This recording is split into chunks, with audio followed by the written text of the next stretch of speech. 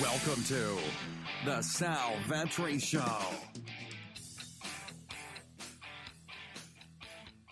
Ladies and gentlemen, boys and girls, welcome back to the channel and the podcast. Sal Vetri here, and we're going to break down the Thursday, Thanksgiving night, the divisional matchup between the Atlanta Falcons Showdown slate. Atlanta Falcons, New Orleans Saints. I'm excited. There's multiple hundreds of thousands of dollars to first. Some nice contests overall. Honestly, I've been really liking the second half Showdown slates because you just know the game flow better and you can kind of predict what's going to happen. Easier to eliminate players from the player pool, but depending on when you're watching this, probably on Thanksgiving. Happy Thanksgiving. I appreciate you tuning into my podcast and YouTube episode. If you get any value from this video and you thought it was helpful, you used it in your process, I really appreciate it if you hit that subscribe button and the like button over on YouTube, and on the podcast, hitting the subscribe button and doing a rate and review, a couple of seconds to hit the 5 stars. And if you like something about the show, please do share it. Getting those reviews really helps, and subscribing over on YouTube helps me out the most as an independent content creator over here on YouTube and the audio version. So that's what you can do to help me out. Linked up down below. I helped you out by giving you some free strategy guides along with this video and podcast. Free strategy guides are linked up in the description of the podcast and video. I have exclusive content over on Patreon. I will have tiers for rankings, this Showdown slate over there, as well as projections for all of the Thanksgiving games, my game-by-game notes for Thanksgiving. That's just Thanksgiving. Then there's the rest of the week. I have exclusive podcasts and content and more things over there. So if you like what I do over here on these free channels, go and check out Patreon, linked up down below. Also, Instagram, you can follow me, Sal Vetri, there. I'll be posting exclusive content, giving away sneak peeks and ways into how you can get some of the content for free on Patreon for Thanksgiving, as well as other times as well. And then also Twitter, @SalVetriDFS. I post content updates as well as just helpful information and statistics that I think are at least worth seeing while you scroll through Twitter to help your process for the week, or at least are interesting to ponder. So, thank you so much. I really do appreciate you tuning into this. Again, everything is up in the description, or down, I would say. In the description, you can click the show more to find links over to Patreon, my social medias, the free strategy guides, etc. But let's get into this Showdown slate. Right now, I have currently 15 players in an interest pool. If you're entering like 1 to 10 lineups, this is kind of the pool that I would go with. If you're going to enter 20 plus 50, 150, well, then you should be adding more players than just this. We're still working through some injury news as I record this, so on the New Orleans side of the ball, at the top, we'll do the injuries, and then we'll go through each of these players, and I'll break it down, and we'll have a nice little podcast and video for everybody here. So, Marshawn Lattimore has a real shot of playing, they say, on Thursday, which would be very impactful, obviously, as one of the best shutdown cornerbacks in the league this season, and he has missed the last 2 games. He got injured the last time that he played the Falcons. He got injured about a third of the way through that game. He was on Julio for about 31% of Julio's snaps, and then obviously when he was not out there because he was injured, Julio was able to really break free somewhat in the second half, but not much. But Lattimore would be a big bump for New Orleans. That's the biggest thing that they're dealing with overall on both sides of the ball, I would say. They have Traquan Smith back and healthy, and that's the only real piece. They have Jared Cook back and healthy now for about a month. Those are the only real pieces we've been waiting on. Kamara healthy for 3 weeks. On the Falcons side of the ball, though, some injury news everywhere. Austin Hooper is doubtful to play this week, but keep an eye on that. Maybe he suits up, but they said he's likely to miss the rest of November, so coming back a week early doesn't make that much sense, especially on a short week. It seems like Devonta Freeman is going to be practicing this week. If he returns, it just makes already, who is pretty much irrelevant, and we'll talk about Brian Hill, Quadre Olison, Kenyon Barner. These guys are just pretty much dust plays anyways at their price points, but they wouldn't even be in play, in my opinion, if Devonta Freeman does return. We'll track his status. And then you have Julio Jones dealing with the shoulder injury. None of these teams practiced on Monday, but they entered tentative reports saying that he would not have practiced if they had to. That's usually what you get on these short Thursday night football games and just Thursday games in general. Teams won't practice on Monday. They just put this phantom report out there saying what would have happened, so it's really hard to actually tell, I would say. It's not as much emphasis behind it. They're kind of making things up to an extent. But yeah, it seems like I would imagine Julio plays on the short week here, but it seems like there's a chance he might not, but just track it as the week goes on. Blake would see, I believe it is Christian Blake, would see more overall snaps. He saw 30 routes run last week when Julio ahead of Justin Hardy. So that is the injuries. Those are the important news. Let's get into some of these interests. I have 4 yeses as of right now, and then I have 11 X's, which if you're new to my channel, yes means yes, I have interest in them right now. X means, yeah, I'm going to have them in player pools, but they're not a priority on this slate for one reason or another. So starting with my yeses, Michael Thomas. Look, I'm not going to get cute. He's 11,600. He's had at least 8 receptions in 8 straight games now. He's in the slot on 28.6% of his slot snaps. I'm going to post a tweet By the time you're seeing this, it's going to be out. There's a tweet that I looked up some information. The Saints just don't use slot wide receivers. They have 13 receptions this year for like 180 yards. But if your name is Michael Thomas and you're in the slot, you have 33 receptions for 370 plus yards. So he's using the slot quite often, more so than people expect, around 30% of the time, 28.6 to be exact. So it doesn't matter who the matchup is for him. He'll have a fine one in this one. Isaiah Oliver on the outside has been a little bit better as of late, but nowhere near as good to stop Michael Thomas as you saw multiple weeks back. Thomas is just going to be a smash play, right? It's an improving cornerback in Oliver, but he'll go into the slot a third of the time. He really won't see anybody for more than 30-40% of this game, and he's just consistent and a monster. You're expecting 10 receptions for 100 yards and a touchdown. He's going to break on this pace as long as he stays healthy. The single-season receptions record, he's already breaking tons of records. He has more receptions than like 2 or 3 teams combined this season, which is just absolutely insane. He's 11,600. He's expensive. If you don't want to go with him in your captain spot, that makes sense. You have cheaper receivers like Julio for $2,400 less, but he's at least worth heavy consideration in your utility spots. Alvin Kamara at $10,200. Look, Atlanta ranks 12th in rush defense, only allowing 92.8 yards per game. Kamara's only seen 6 more carries than Latavius Murray since he returned 3 weeks ago. 2 carries more per week. 28 carries for Kamara and 22 over the last 3 weeks. So you look at that and you go, wow, well, why am I going to pay $10,200 for Kamara? Well, the next part, 55-27, out-touching a guy like Latavius Murray when it comes to the receiving game, because Kamara has erupted over the last 3 weeks in receptions. 27 receptions, that is 9 per week for the math there, over the last 3 weeks. When he faced Atlanta the last time, I believe he had, or when he faced Atlanta the last time, I believe he had a 7-reception game. So, he's just been hot in the receiving game. And if you're going to get that, you have to consider him. Even if you get a below-average game here from Kamara in the receiving game of 7 receptions for 70 yards, and he doesn't get in the end zone, he picks up 50 to 60 yards on the ground and doesn't get in the end zone, right? You're looking at a projection of around 20 fantasy points for Alvin Kamara in this matchup, and that's if he doesn't get in the end zone and doesn't explode in one of the departments of the ground game or the receiving game. So, of course, $10,200 Alvin Kamara, who spoiled a lot of people last year in Thursday Night Football as a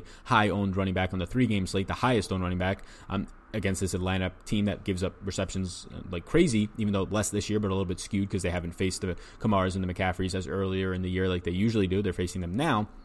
Kamara's fine to get to. I think he's absolutely a great play. It just depends on how you want to prioritize Michael Thomas and Kamara. I think that I probably prioritize Thomas more. The price point's obviously a little bit more restrictive, but I think that there's ways to work around it. Julio at $9,200 becomes one of the better captain options if he suits up. He usually plays through these injuries. Again, he did not practice on the tentative Monday report. He saw Marshawn Lattimore only 31.4% of the time, but that was due to injury, so don't look too much into it. He had 0 catches and 1 target about on a third of those snaps during that game. He would likely to be, there's a chance that he gets bracketed by Eli Apple. They did this last year for both games, including the Thursday Night Football and Thanksgiving.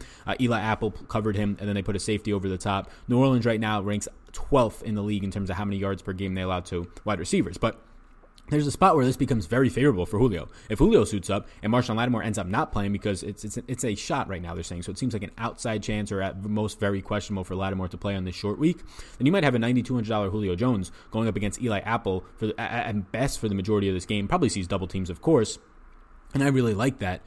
So $9,200 Julio makes for a fine captain option as long as he is healthy. Even if Lattimore is on him, I think he's fine.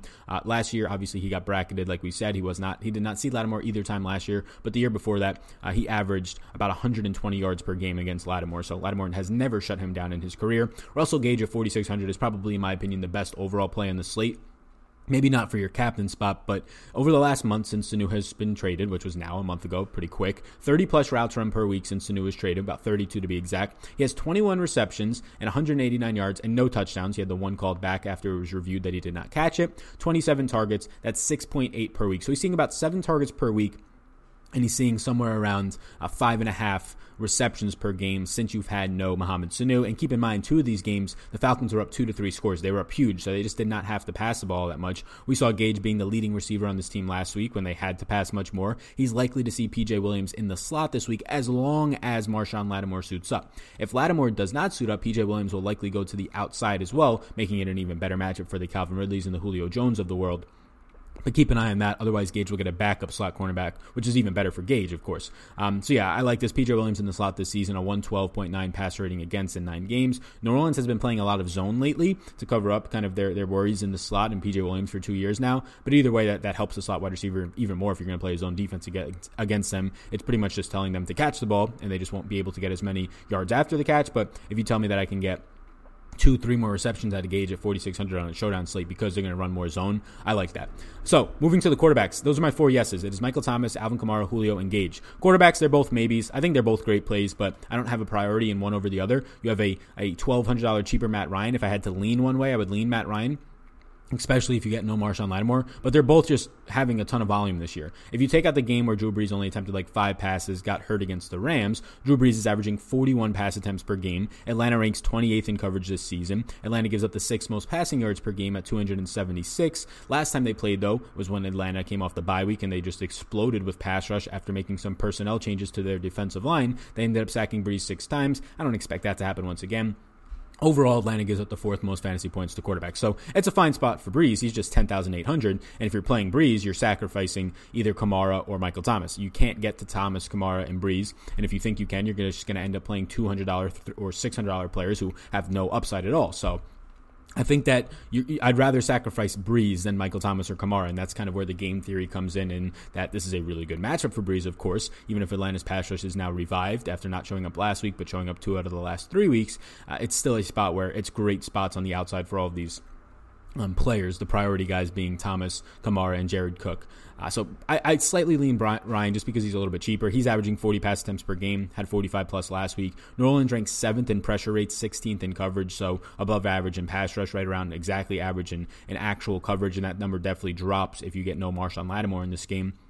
If Freeman returns this week, that helps him because Quadre Olson and Brian Hill have been nothing in the pass-catching game, and not having Hooper has really hurt Ryan over the last 3 weeks of the season. With Jayadeen Graham, I believe the name is, he has filled in with a big 50-yard catch on the opening drive last week, but other than that, 4 targets, 3 catches, 76 yards in 2 games, filling in for Austin Hooper. It's been really hard for Matt Ryan not having that short to intermediate game. We saw him last week start to develop more of a rapport with Russell Gage, again being the leading receiver on the team.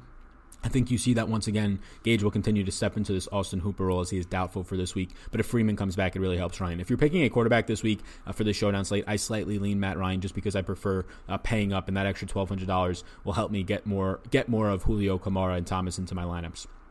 Calvin Ridley at $8,000. He saw 82.1% Eli Apple in the Week 10 game. Eli Apple held him to 3 catches for 28 yards on 4 targets, so played him very well. Again, Lattimore was injured that week, so we don't know what the coverages will actually look like for a full game. Lattimore got injured in like the first quarter early in that one. There's a potential that Ridley, like last year, can see just a one-on-one matchup against Lattimore, and Lattimore will absolutely shut down Calvin Ridley. Ridley saw 14 targets last week, 22 over the last 2 weeks. At $8,000, if you get no Marshawn Lattimore, Ridley is one of the better plays in the slate. Jared Cook's priced up to $6,600, but we're finally seeing this preseason hype from Jared Cook coming around. They hyped him up in the preseason. We've seen that now. He's played about a month since his injury. He's ran the 5th most routes in the league over the last 3 games because over the past month they've had their bye week. That's 31.7. That's 5th most routes run for tight ends. That's 31.7 per week. He's produced as well over those 3 games for 14 receptions, 206 yards, and 2 touchdowns, averaging about 6.3 targets per game. I think the price point, honestly, is a little bit steep on the showdown slate. On the 3-game slate, you can see the other video. I think it's actually nice. It's a nice price point there. But $6,600, like you're choosing him. This 6K range is thin, right? If you get no Devonta Freeman, there's really nothing in the 6K range. There's only 2 options in the 5K range and 1 option in the 7K range, and I don't like him as Latavius Murray. So, although I think the price point on Cook is a little bit steep, like you're paying a lot for 6 targets out of a tight end. At least his targets are 1 downfield, and 2, just the actual theory of this slate in terms of strategy for DFS.